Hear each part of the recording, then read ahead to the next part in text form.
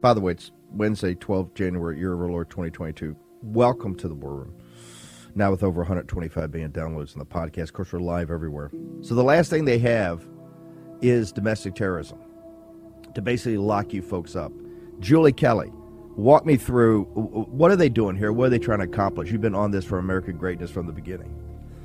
Well, January 6th is the pretext for the Democrats, the Biden regime, the administrative state, national security state, to turn the surveillance tools that have been used against foreign terrorists, against domestic terrorists. Now, of course, this means, nearly 75 million Trump voters. They're not even hiding it anymore. They are openly bragging about turning the surveillance state against American citizens. That's former White House counselor Steve Bannon on his podcast, War Room Pandemic, interviewing a woman named Julie Kelly, who explains how the deep state is coming after you. It's a theme commonly heard on Bannon's podcast, where belief in the big lie about a stolen 2020 election remains as powerful as ever. And new developments, such as this week's Justice Department charges against leaders of the Oath Keepers for seditious conspiracy, are only seen as further proof of the dastardly leftist plot to target patriotic Trump supporters and tighten its control over America. We'll talk to Tim Miller of The Bulwark about the bizarro world of Bannon's podcast and what impact it's still having on the Republican Party. And then we'll talk to Eric Wemple, media columnist for The Washington Post, on how the press should be covering this strange moment in American politics on this episode of Skullduggery. I do solemnly swear that I will faithfully execute the office of President of the United States. And will, to the best of my ability, preserve, protect, and defend the Constitution of the United States. So help me God. So help me God. So help me God. so help me God. So help me God. So help me God. I'm Michael Isikoff, Chief Investigative Correspondent for Yahoo News. I'm Dan Kleidman, Editor-in-Chief of Yahoo News. And I'm Victoria Bassetti, a fellow at the Brennan Center for Justice. We now have with us Tim Miller, writer at large of The Bulwark. Tim, welcome back to Skullduggery. Hey, y'all. It's so good to be back. A lot happening. Yes, a lot happening. And we want to talk about your great Bannon piece because it was such a wonderful read, deep dive into this crazy world of MAGA loyalists led by Mr. Bannon. But before that, we've got a lot that we want to talk about because it was quite the week and arguably the worst week of Biden's presidency. He goes big for voting rights and fails. He gets shot down by the Supreme Court on vaccine mandates. His poll ratings, dip to a new low in the 30s, according to Quinnipiac. And one can sense the anxiety, if not panic, among Democrats at the moment. How bad is this for Biden right now? And, is there a path back for him? I think there's good reason for panic. I've never been opposed to panic. Sometimes panic yields change and reflection, which I think might be helpful for the Democrats right now. I think things are pretty bad. If you, like I do, think that total Republican control of Washington heading into 2024 is potentially catastrophic event for the country, depending on what would happen in the 2024 election, I think that there's good reason to panic about, how things are looking as far as the midterms are concerned. Some of Biden's troubles, I think, are a bit out of his hands. I think that the expectations that the left put on him when he had a 50-50 Senate and the tie-breaking vote represents a state that Trump won with 70% of the vote was misguided and set himself up to fail. I think obviously the Republican misinformation stream, which we can talk about with Bannon and the vaccine hesitancy, has contributed to this recent hospitalization spike, and so the vaccine mandate might not have been required if it wasn't for that deep well of misinformation, but he is where he is right now. And I think that in order to edit to reality, they need to, accept these as facts and change their strategy as such. Let me just ask you just one quick follow-up to that. Till recently, were a loyal Republican. You worked for John McCain. You worked for Mitt Romney. You were communications director for Jeb Bush when he ran for president. What did you make of Biden's speech in Atlanta, where he contended anybody who did not go along with changing the rules of the filibuster to pass these voting rights laws was siding with Bull Connor and Jefferson Davis? Boy, I don't think that rhetoric is useful, I think, for a couple of reasons. And I got in a little bit of trouble on this on Twitter the other day. So you always got to be careful what you're saying when you're saying this. My personal view is I think that there should be changes to some of these voting rights laws. And I think that it's obviously true that the Republicans are acting in bad faith in a lot of these states based on the big lie, in order to try to limit voting. But the reality is we had more votes in the 2020 election than we've ever had before. A lot of the Republican voter suppression efforts absolutely backfired. The most pressing matter that faces us right now, in my view, is the counting of the votes rather than the casting. That could change based on what happens in various Republican states looking ahead to 22 and 24. But as it stands right now, the counting is a much bigger threat. And so, this goes to kind of my original point. I think if you agree with me, and I think that everybody on the left does, that not everybody, but I think the vast majority of the left does, that the right now under Trump is, offers an existential threat to our democracy because of his actions after 2020. Then what the Biden administration should be doing is welcoming as many people into the tent as possible, trying to, and this is what he ran on, trying to expand, his remit. So people in the suburbs, so working class, whites that had voted for Obama, see this administration as somebody that's welcoming for them. So, I think that he did a good job for 1 year of being careful at not, being unnecessarily incendiary in a way that turns people off. I think they missed the mark a little bit in this speech. This is not to say that there are not racist underpinnings to, some of these voting rights crackdowns, or that historically there haven't been racist actions. There have, but lumping in Kyrsten Sinema with Bull Connor, I think that's a recipe for getting Stephen Miller back in the government. And I think Stephen Miller is the person we should be scared of, not Kyrsten Sinema. I think there can be legitimate disagreements in strategy and tactics discussed with Kyrsten Sinema, but lumping her in with Stephen Miller, I don't see as very helpful. So if I can, I just want to push back, not for on the voter suppression and the impact of some of the voter suppression bills in the states. Just yesterday, the voter registrar for voting in Travis County, which is one of the most populous counties in Texas, reported that they had to reject 50% of all absentee ballot applications as a result of the impact of the new Texas law.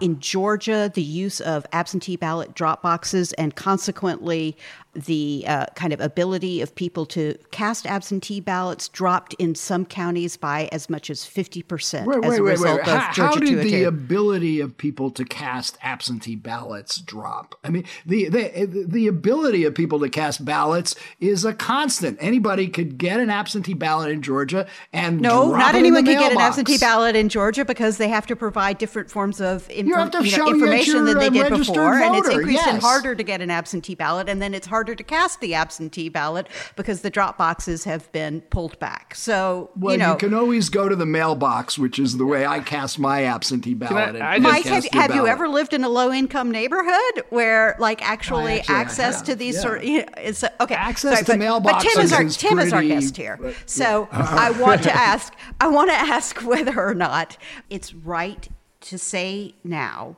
that the impact of these voter suppression bills is de minimis when the evidence is only just emerging, and what evidence is emerging is not looking good. Look, the Republicans have been doing voter suppression laws for a while now. This is not a new thing. They stepped it up since last election, no doubt. Their voter suppression efforts completely backfired in 2020.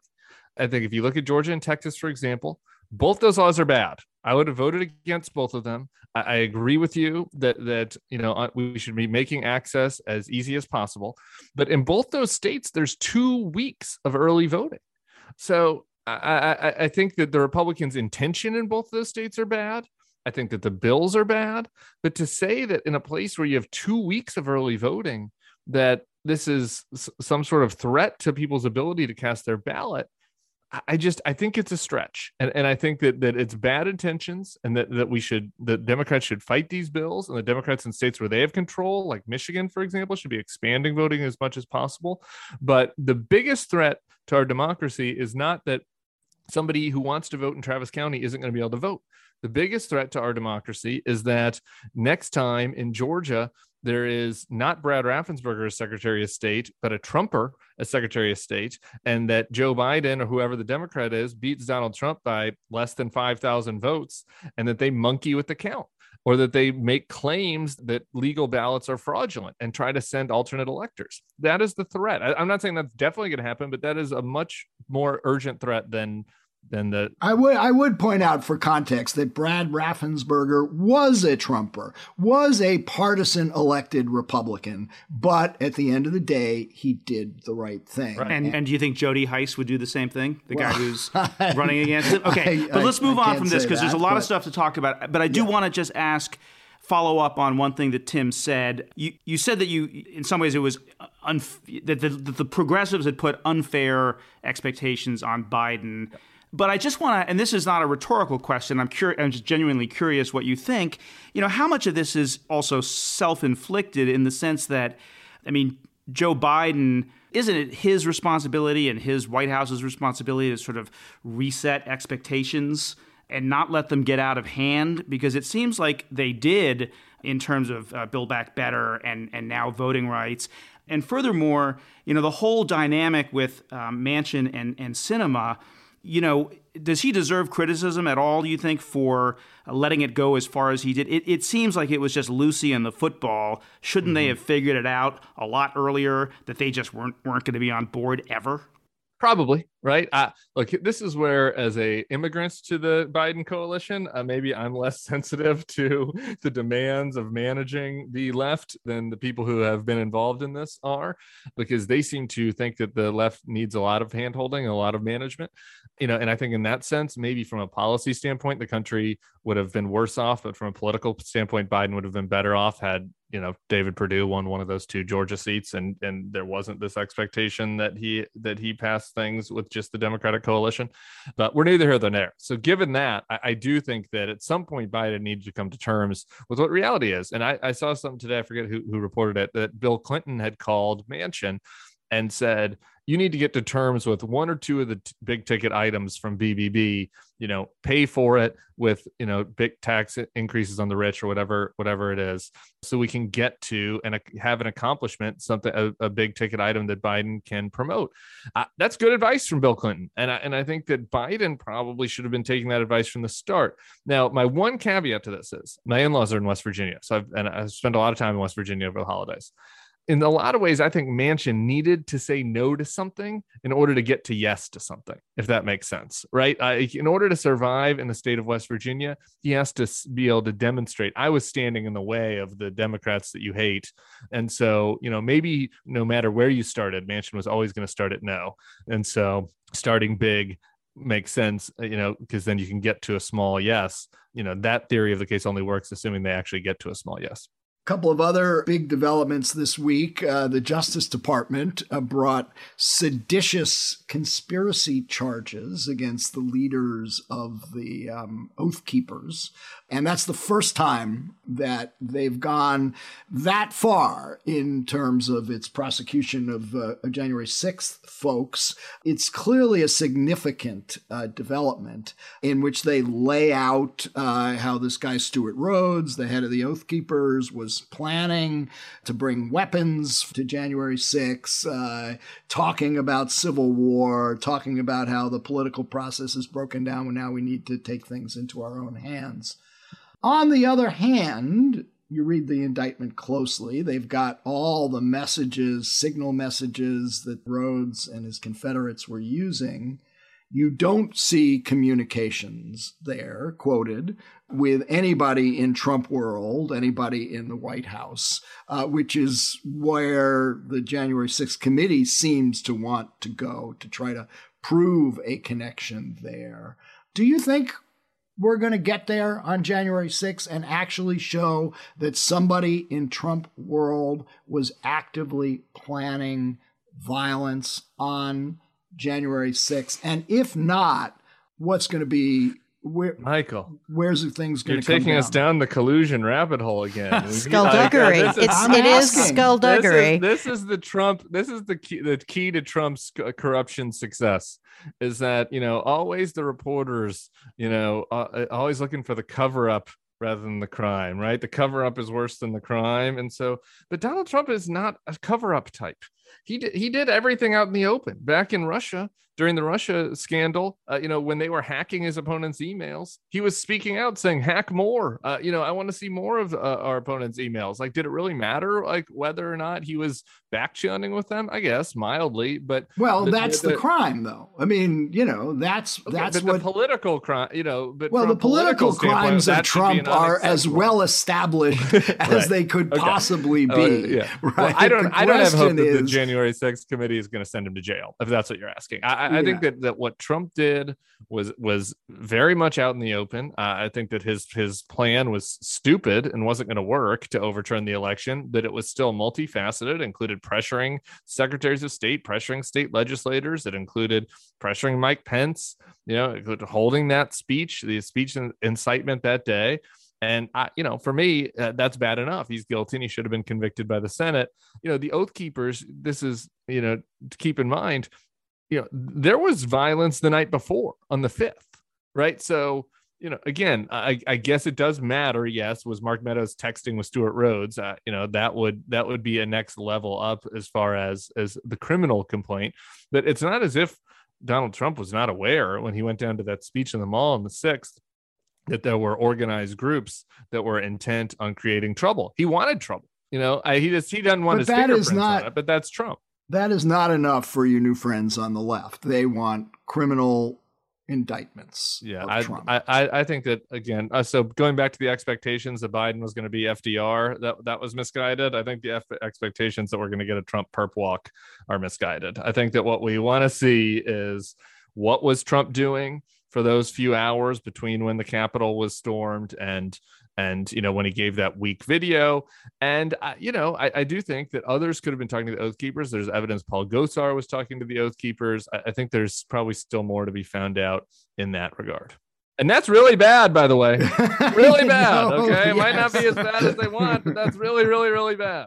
Okay. Historically bad. Another development this week that our co-host Victoria knows something about is the attention people are putting on these phony slates of alternate electors that were actually sent from 7 states, I believe, to the National Archives.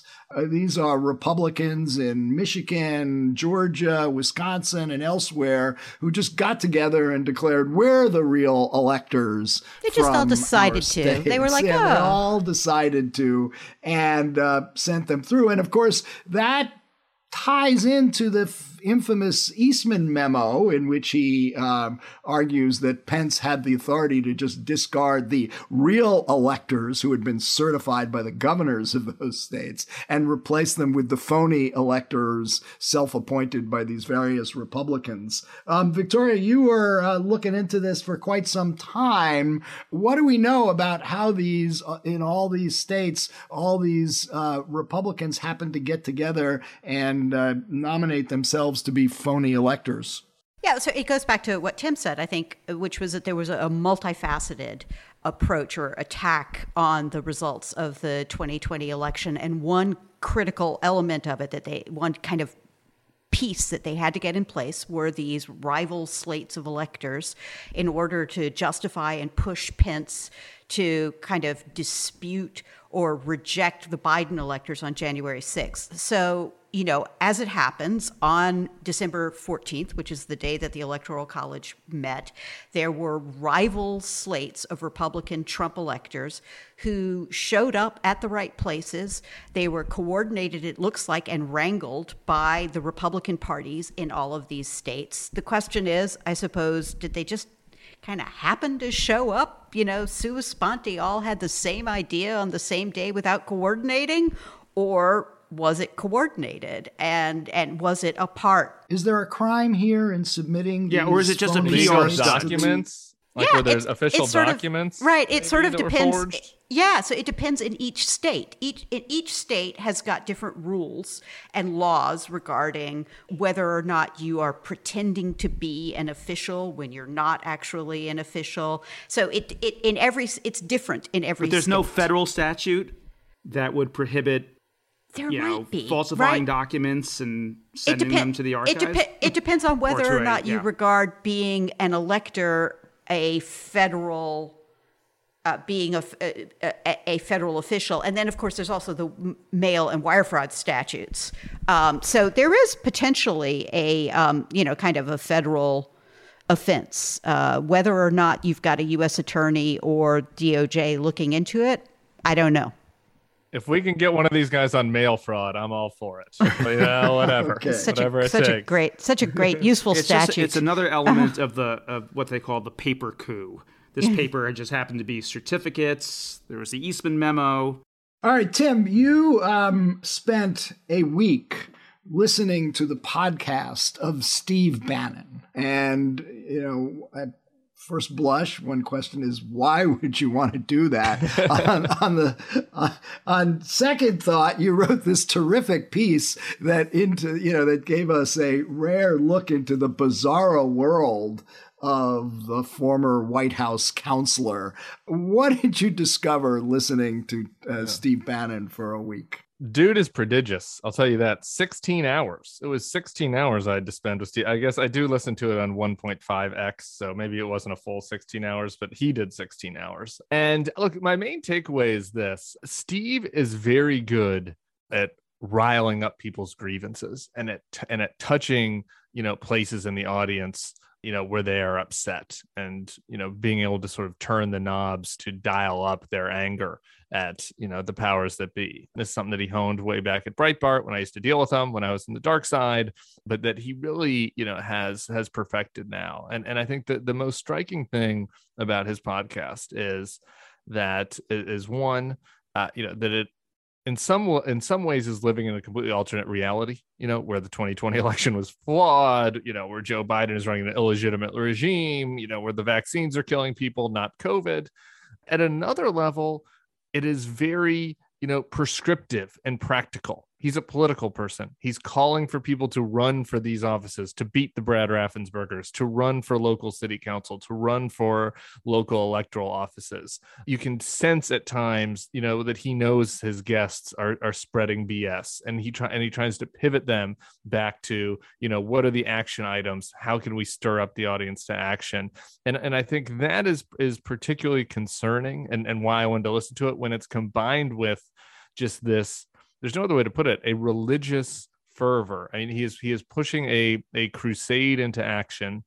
This is not unprecedented. It's not different from what a lot of folks on the religious right did, but it's almost a secular religious crusade where he uses the iconography of he has Jesus and Mary over his shoulder. He has a prayer. He brings in a rabbi. He brings in a priest for a prayer, but it's all in service to, the fight that they are in to save the country. And so in some ways it's a category difference from like what Pat Robertson and can I just say, and the idea of grievance, the idea that they're coming after you, that all the investigations, January 6th is really just a cover for the targeting of patriotic MAGA folks.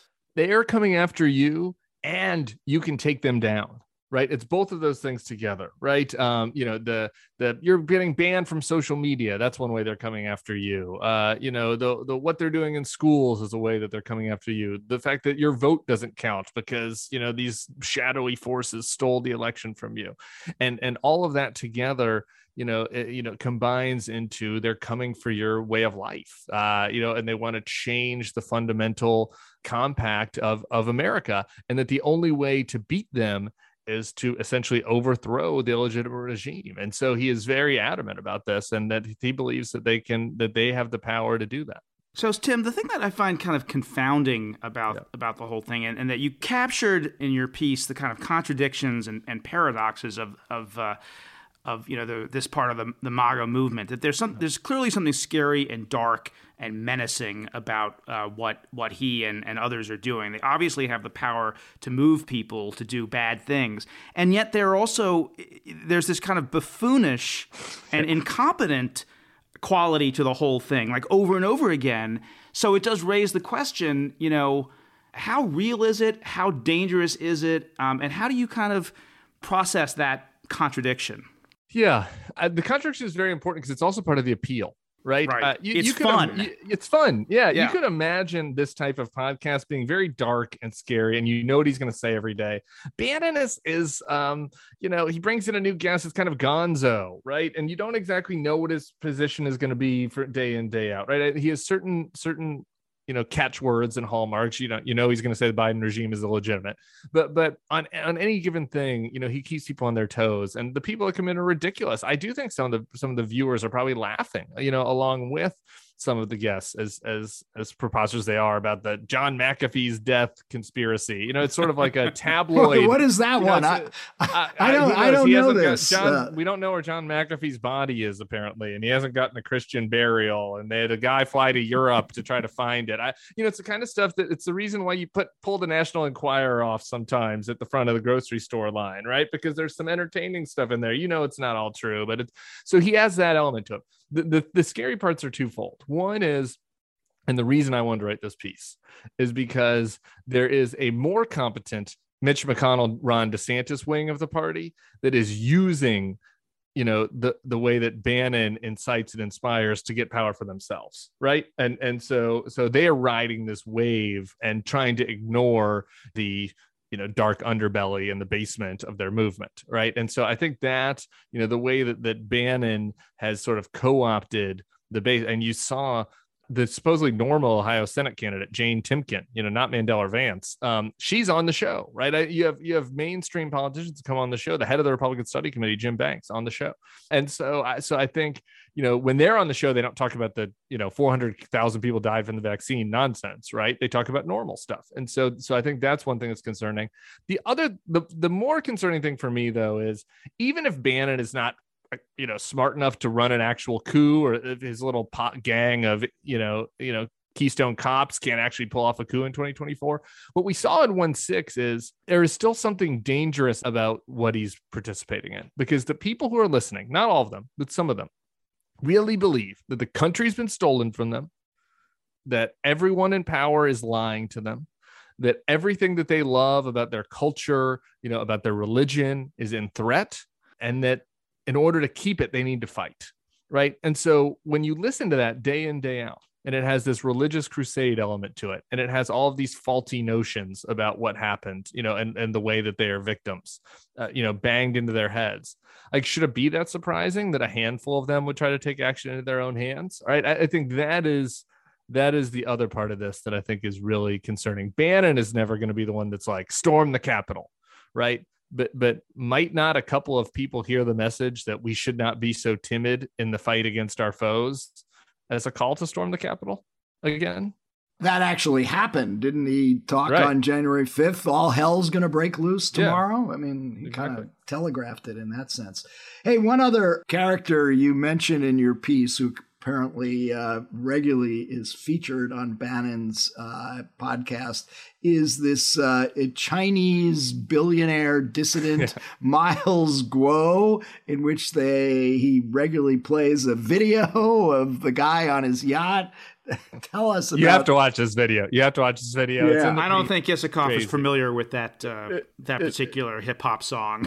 Yeah. Taking down the CCP. I mean, it literally could be a Saturday Night Live clip. It is so ridiculous. It's like an older man, late middle-aged Chinese man, rich man on a yacht, like holding a Pomeranian and smoking a cigar and shadow boxing his enemies. Anyway, and I guess he's one of Bannon's funders. So, he gets... Isn't he the guy that owned the yacht where wasn't Bannon arrested on his yacht? Yeah, probably right. This yacht in the video. I didn't confirm that. I gotta say, but this is wrong. And just really quick on the China thing. Yeah. And I'm sure this is more in Isikoff's territory than mine. I'm sure that there is some, financial underpinning, we already know that they're in a financial relationship, but what exactly Guo wants, and that is outside of my expertise. But what's relevant for this is that Bannon uses that his funder and that insight into the Chinese Communist Party, and I guess Guo has some sort of feud with Xi, to make some really compelling, frankly, moralistic anti-China arguments that is part of this effort, right? And so, it is again part of this fight between good and evil, where he positions his, listeners, against the illegitimate regime here and against the illegitimate regime there. And frankly, there are a lot of hypocrisies in the American elites when it deals with China, and he uses them to his full advantage. So I think that that's an important part of the puzzle here too. I will say that the part of the piece, at the end of the day, when you're done reading it, it's very serious stuff and it's scary. You were just talking about that. But there is one part of the piece that still has me laughing, which is you identified this verbal tick that Bannon has that I had also kind of thought about a little bit, where he insists on referring to the election as 3 November. And then you describe him, I think, as a Ponzi limey, which I thought was brilliant. It is true, though. This is another key part of Bannon, right? He's obsessed with all of it, right? And so, like, this betrays him. His downfall in the White House was talking so much to Michael Wolff, and Vanity Fair. He loved Gabe Sherman. He liked leaking to them. And he loves this kind of the global aristocracy, and he wants to be sort of seen as this shadowy figure by them, which is why it's kind of annoying sometimes to give him the attention that he desires. But yeah, I mean, it's like, what? This is supposed to be the podcast of the working class, and yet he's using the European date construction. I don't know. He can't help himself. Yeah, Bannon, I should say, was a source for more of the books on Donald Trump than almost anybody, but a somewhat dubious source at that. Anyway, Tim, it's a great piece. One can find it on the Bulwark. Yep, it'll be up on the bulwark.com. And I'm hoping to do some more stuff next week. And what are you working on now? You got a book coming out, right? I'm working on a book, TBD on the big announcement on that, but hopefully this summer. So we'll have more later. And I don't know if it'll be the very next thing, but I'm interested in David McCormick, who's running in Pennsylvania, Dina Powell's husband. And the interesting thing about that I want to get into is Breitbart and as Bannekrant has endorsed him as being pure MAGA. And I think that it's interesting that it's going to speak to the fact that, MAGA these days is now defined only by, are you willing to sign a blood oath to Donald Trump? Are you willing to not admit that Biden won legitimately? And, do you think we should be tough on immigrants? And that's it. And besides that, you can be a New York hedge fund, like globalists. Investing in China.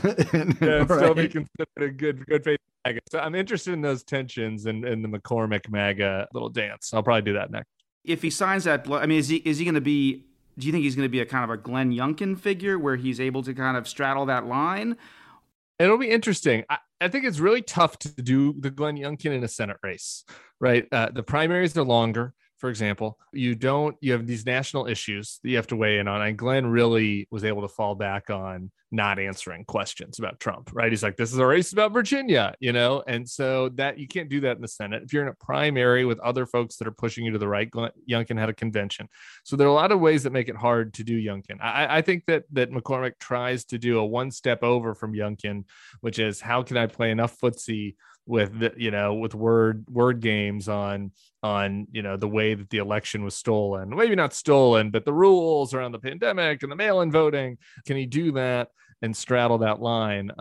I think it's the most interesting kind of case of whether a slightly perverted version of the Youngkin model could work. I think that was the Youngkin model, though. What you just defined what McCormick is trying to do, to sort of figure out word games that you could the keep the base happy while not alienating suburban voters.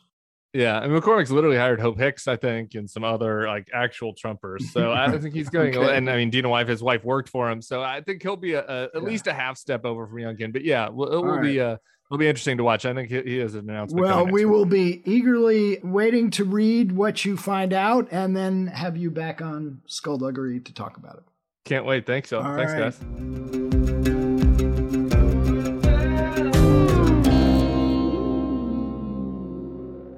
We are now joined by Erik Wemple, the media columnist for the Washington Post. Erik, welcome back to Skullduggery.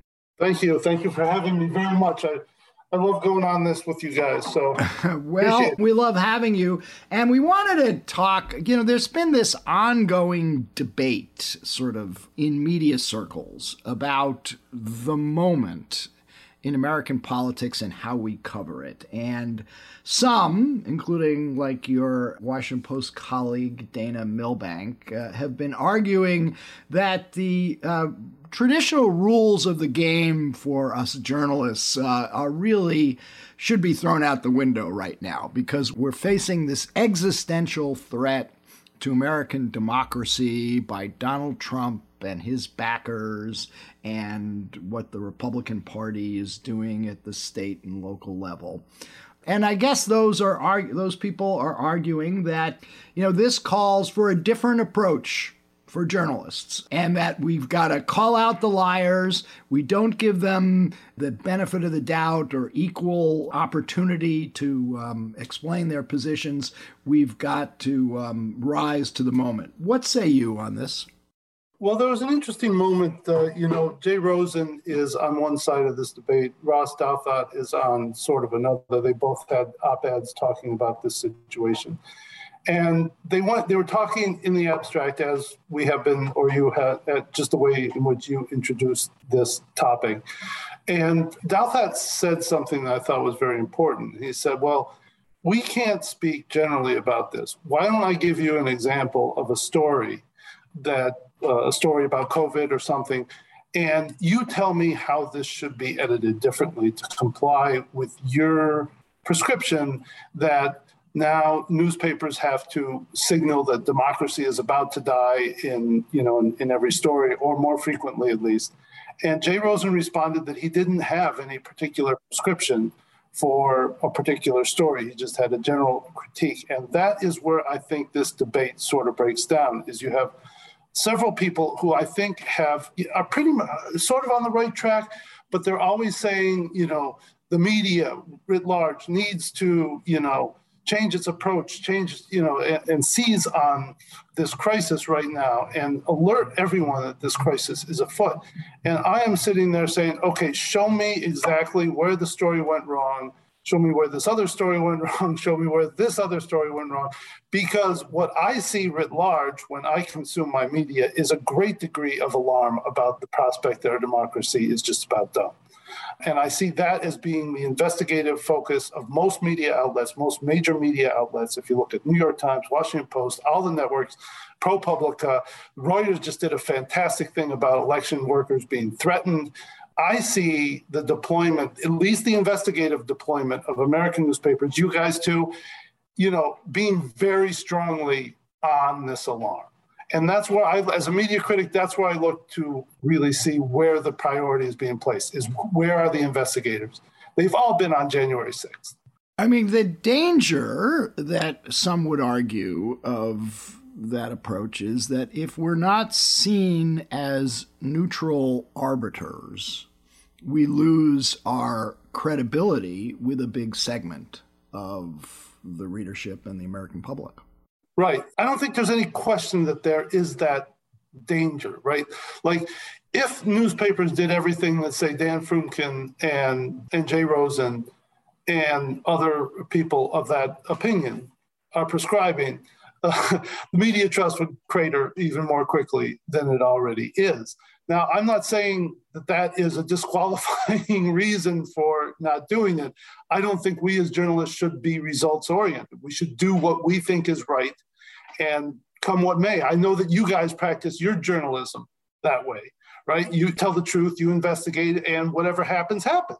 So I think that that is the most important criterion, is what do we think we should say about this? And I do agree with Rosen, Frumkin, and everybody in the sense that the media was not prepared for Trump. Going back to 2016, they weren't prepared for the constant lies. They didn't have any really good plan, and it took a long time to figure it out. I think eventually they kind of got there, but this discussion now that you reference about democracy and making sure that the threat to democracy is reflected in every piece of journalism is an outgrowth of that earlier alarm over Trump's lies, I think. Eric, but what about just the premise of what some of these people are arguing and that Dana Milbank wrote in his column, which is that the mainstream media is covering Biden, as negatively as we covered Trump? I mean, do you buy into that? Because it seems to me, as Mike posed it before, it was that now we have to throw out the norms of American media coverage. Well, we have thrown out those norms in so many different ways. I mean, we didn't used to call presidents liars in headlines, for example. Right. I mean, I strongly dissent from the Dana Milbank's column. I don't. That's not what I've seen. That's not what I see in terms of the coverage of Biden versus Trump. It's not what I experienced in 2017. If you recall, look at the 2017 coverage of Russia and Trump. Look at how much coverage there was. Look at how deep it went. Look at how crisp it was. Look at how it skewered him. Take a look at all the opinion coverage of Trump versus the opinion coverage of Biden.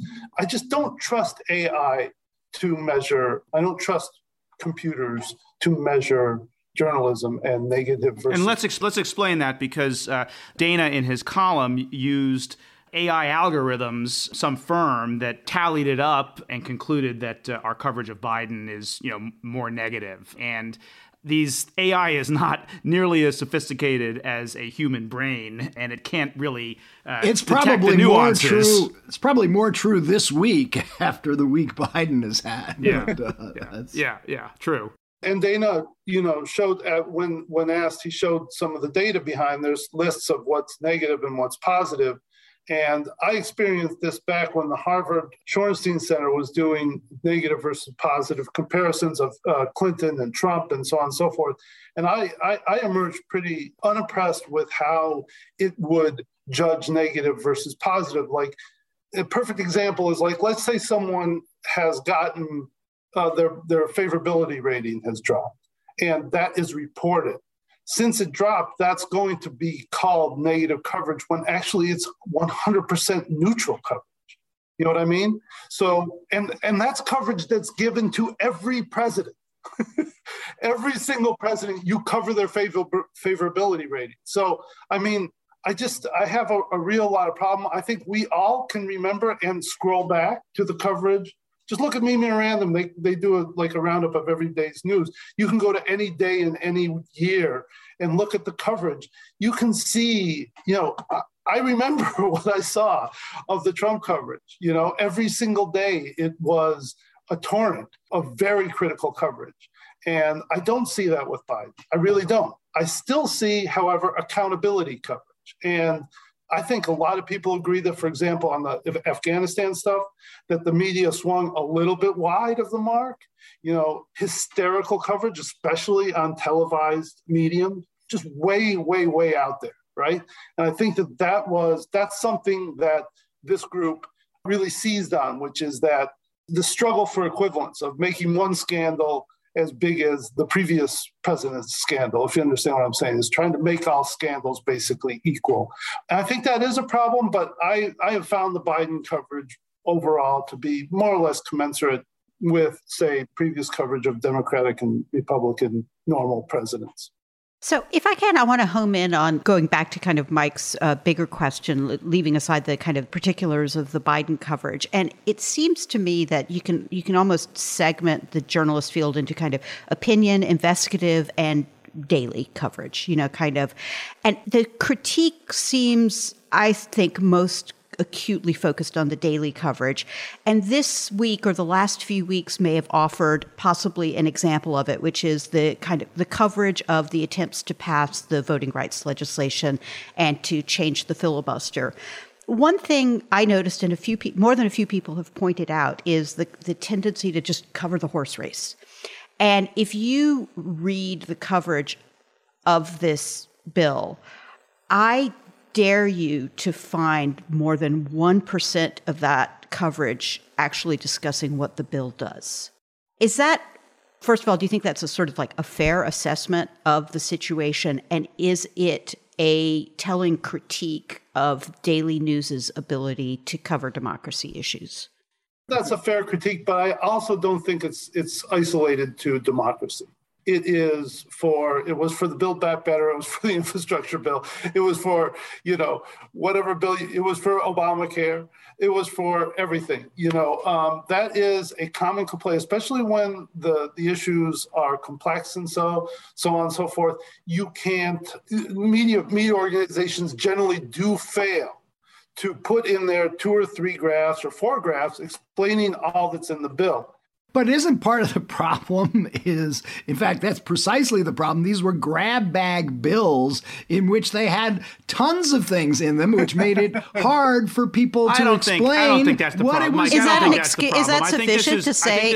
I think this is endemic to there's some of that. But today. Look, in Build Back Better, we are drawn to, as Victoria said, we're drawn toward the horse race, we're drawn toward personalities, we're drawn toward conflict.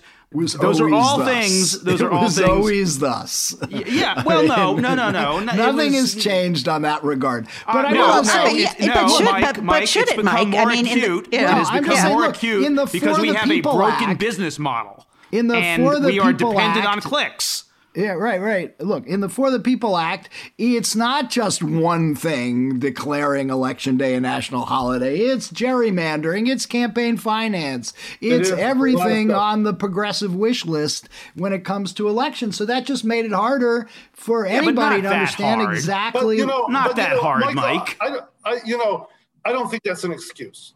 And look, I think that when these bills come down and they're really big bills and news organizations know that they're going to be really contentious on the floor of each camera, what they need to do is a big freaking explainer, and they need to explain how this would change everything. And let me tell you something.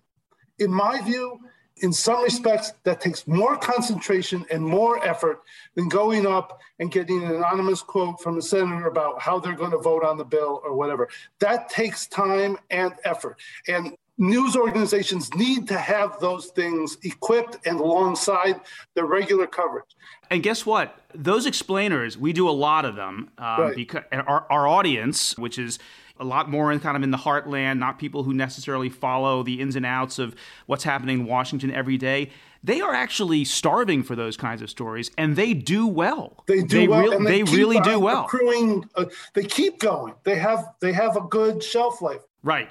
They're evergreen in a way. Yeah. Yeah. And so I agree with you, Dan. I think that's a really big element. And I think that a lot of these news organizations could get by that critique by keep on posting that explainer. It's, as you say, it's evergreen. It has value. This is one of Frumkin's thing, and I agree with Frumkin on this point particularly.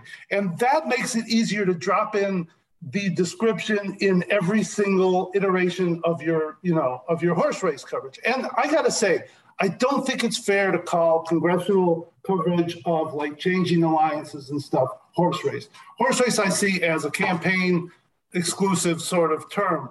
This is significant political coverage when you have changing alliances on Capitol Hill.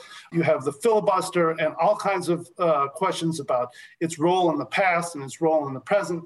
I see that coverage as really worthy coverage, shoe leather reporting, and so on and so forth. So I don't want to diminish that one bit. But back to the larger theme, Danny talked before about how we didn't used to say in news coverage that somebody was lying. We might question the facts and say, point out factually where something might not be accurate or false. But, it's now sort of almost routine to use that term. I was watching CNN on Thursday, and they were just coming out of Minority Leader McCarthy's press conference in which he talked about why he wasn't going to comply with the January 6th committee request. And John Harwood, fine reporter, comes on afterwards, say, well, McCarthy is just lying. And it was just almost routine. What's your take on the use of the word lie to describe in news coverage what one side is saying? Well, I think that, it's become routine because lying has become routine. I think that's the problem. Yeah. It used to be very difficult to make that case, Before, like, I remember one time the Post was covering the Bush administration, the first Bush administration, second Bush, excuse me, it's like 2004, and said someone, I forgot who it was, intentionally said a false thing or something, intentionally made a false statement. So well, that would qualify as a lie. Right, yes. But they spelled out the exact textbook, dictionary definition of lie.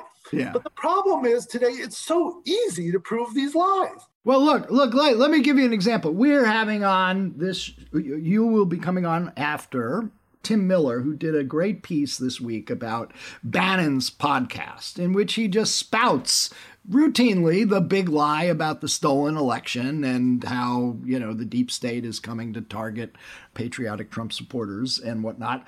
How do you cover that? How do you report on somebody who's saying something so wildly divergent from what we know to be the facts and yet may actually believe it?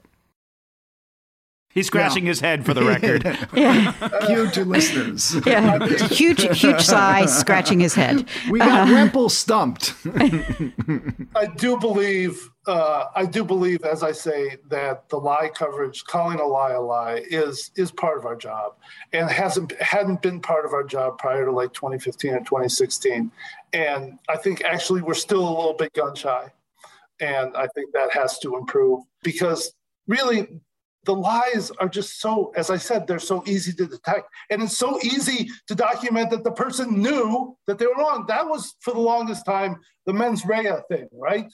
The state of mind sort of thing was the hardest thing. And every journalistic dean and graybeard out there would say, well, you can't prove state of mind, so we can't say that he lied or she lied. Well, now we have all this evidence about state of mind coming out of text messages, coming out of all different sort of sources. And we know that these people lie. And we know that they've seen this, they've tweeted it. We have every element necessary to prove it in so many instances. I think it's malpractice not to say it. I think the next step on this, and that might be part of what's driving a lot of the kind of the concern or the criticism of media coverage of the kind of fragile state of our democracy, is that it's not just a question of whether or not you call something a lie, but it's also a question of how does the press cover and counter disinformation campaigns, which are very active and aggressive. And just calling something a lie isn't a counter to these kind of widespread disinformation campaigns. And I think this may cause you to sigh and scratch your head even a little bit more. Is there a role for the kind of the mainstream traditional press in countering disinformation? Well, I think that's very core to our job.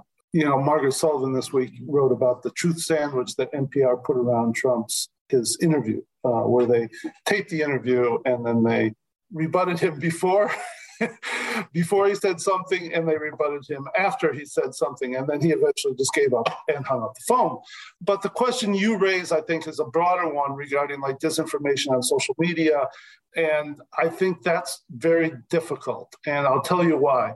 I think that much of the disinformation, or most of the harmful disinformation, circulates on a right-wing sort of like echo chamber, and if you look, this guy, Yochai Benkler, and his fellow scholars up at Harvard did an amazing study in 2016 showing this network effect where all these places, Fox News, Breitbart, Gateway Pundit, they circulate within each other and they give velocity to each one of their own little stories, and they don't really intersect with other organizations or mainstream news organizations. And so we are trying to combat disinformation, but we're not reaching the people who are receiving it, which gets back to what we were talking about earlier with, media trust and so on and so forth. Let me throw another example at you. Mike was asking how do you cover Steve Bannon's lies, Victoria asking generally how do you deal with disinformation.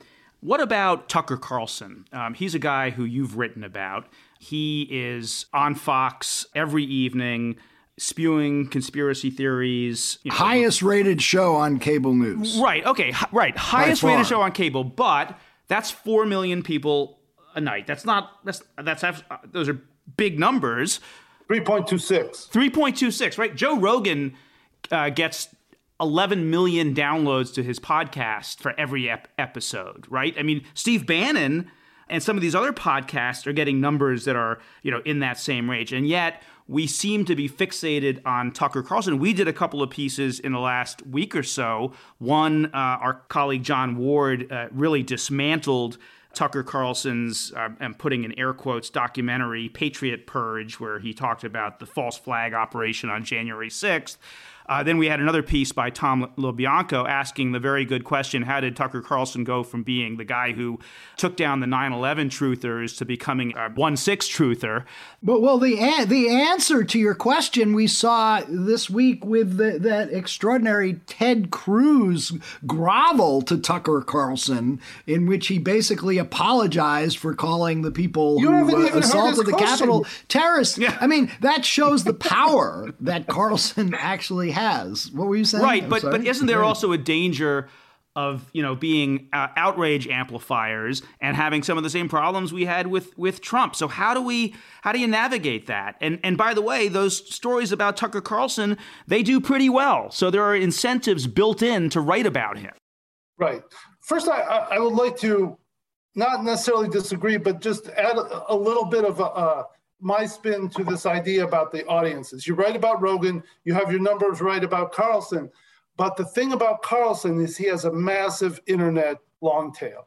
And cable news sort of meshes with the internet and with Twitter and other social media platforms in ways that other outlets just don't. They have this huge internet importance. And so I always think Jack Schafer makes this argument, it's just 3 or 4 million people. We're in a country of 330 million, whoop-de-doo. And I'm always like, no, there's a lot more people that get this stuff elsewhere than just watch directly on TV. And that's more and more true with the young folks in America today.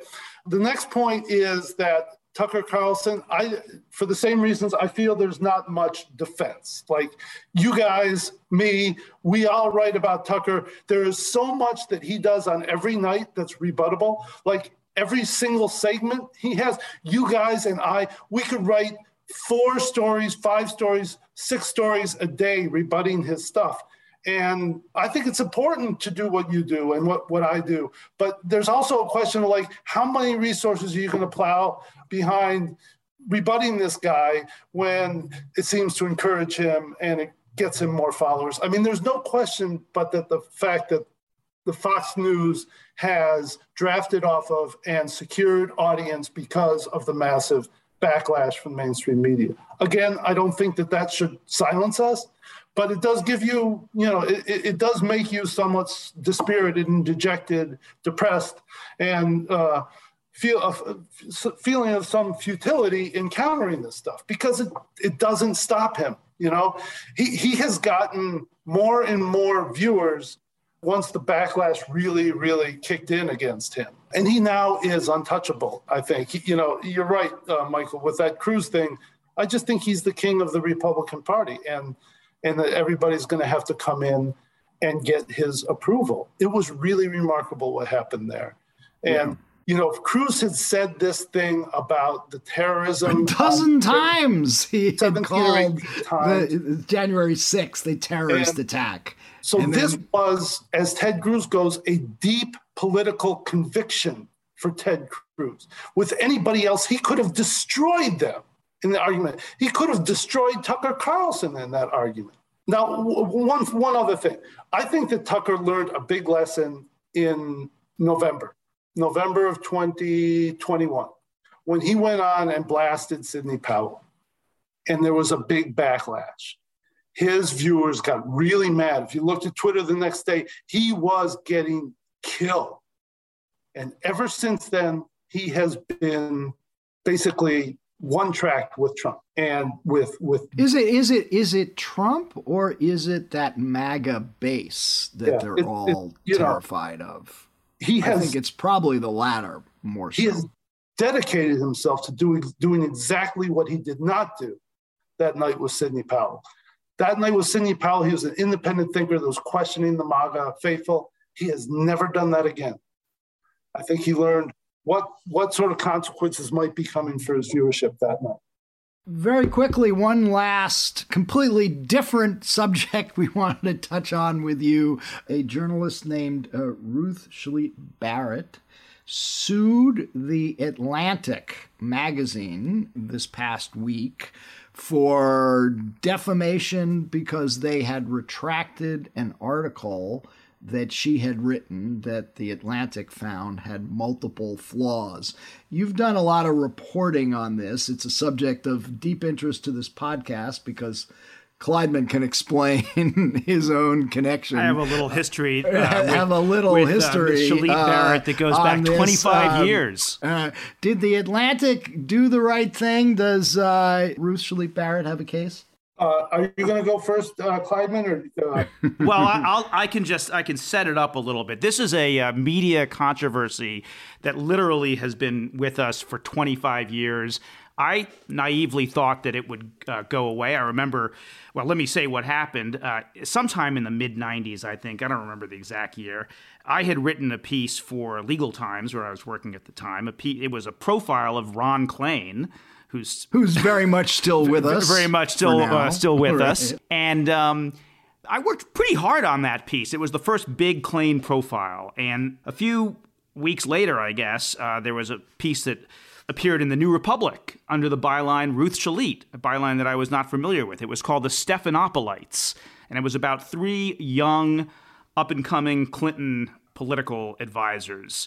Stephanopoulos was one of them. Ron Klain, I don't remember who the third one was. In any event, she lifted a couple of paragraphs pretty much wholesale from my piece, and we very politely called her on it, and Andrew Sullivan, who was the editor at the time, did not accuse her of plagiarism, which it was, just asked for an editor's note that would lay out that she had relied on some of our reporting, and they didn't do anything about it. And then there were several more incidents, and then a story about the Washington Post that was full of errors, and it just went on from there.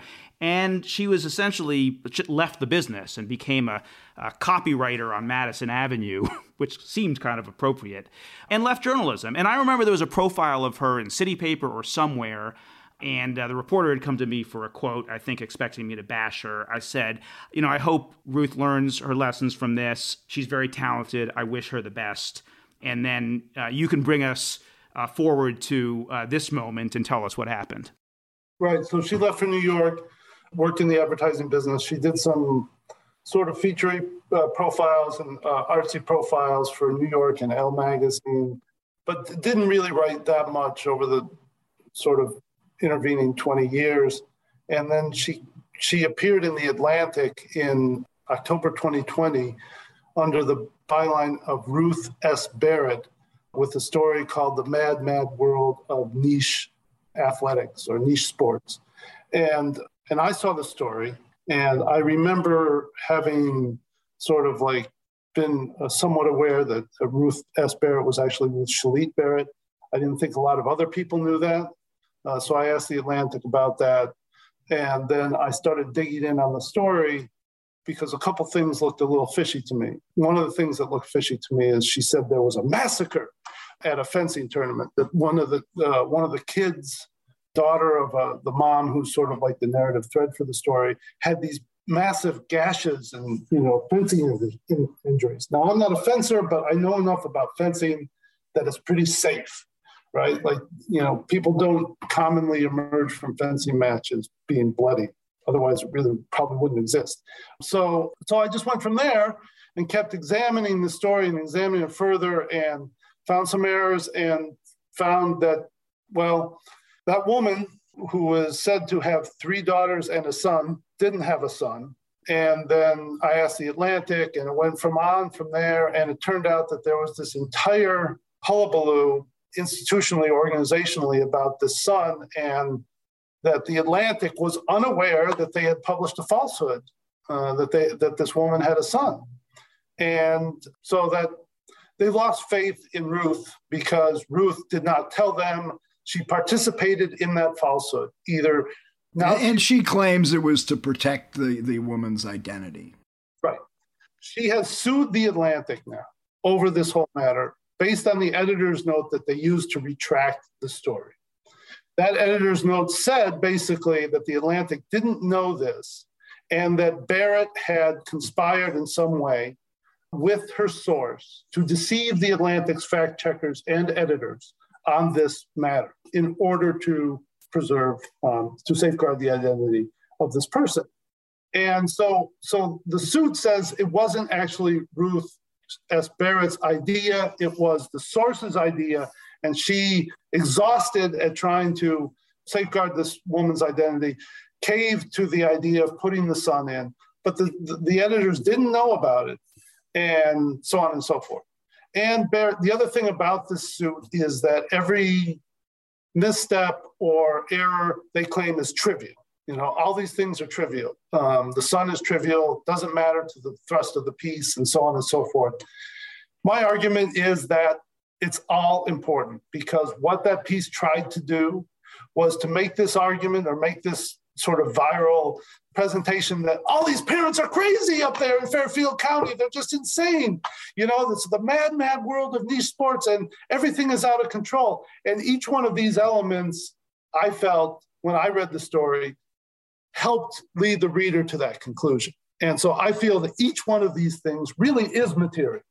That's my take on it. Well, I don't know the details of the piece in the way you do, but I would say that it's okay to take steps. In fact, it's sometimes necessary to take steps to protect the identity of somebody who cannot be publicly identified for a whole bunch of reasons. But it's not okay to invent details that are not true. We can say we're going to call Mustafa Mohammed for the purpose of this article, but we tell the reader that, not his real name, right? In this case, she inserted details that were simply not true, and that's crossing a line. Well, the other thing is, and I know that you guys will appreciate this, there are some sources that you try to make accommodations for, not factual accommodations, but, you know, what not to say and what to say. Right.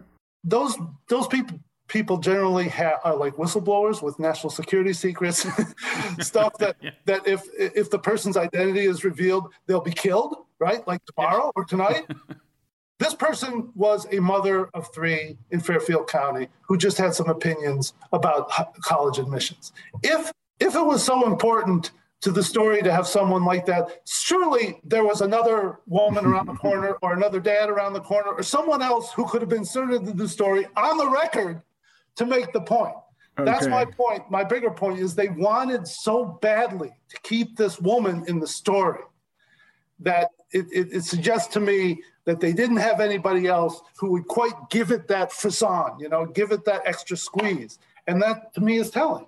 I think the bigger point to our fellow journalist listeners is they don't want to do anything that's going to get their articles fly-specked by the likes of you and exposed. By the way, she doesn't name you in the lawsuit, but she does come after you in the lawsuit. Over again. Yeah. Well, you can defend yourself. Yeah. All right, Eric Wemple, thanks again for joining us. I really appreciate you inviting me. It's very nice. Sure enough. Anytime.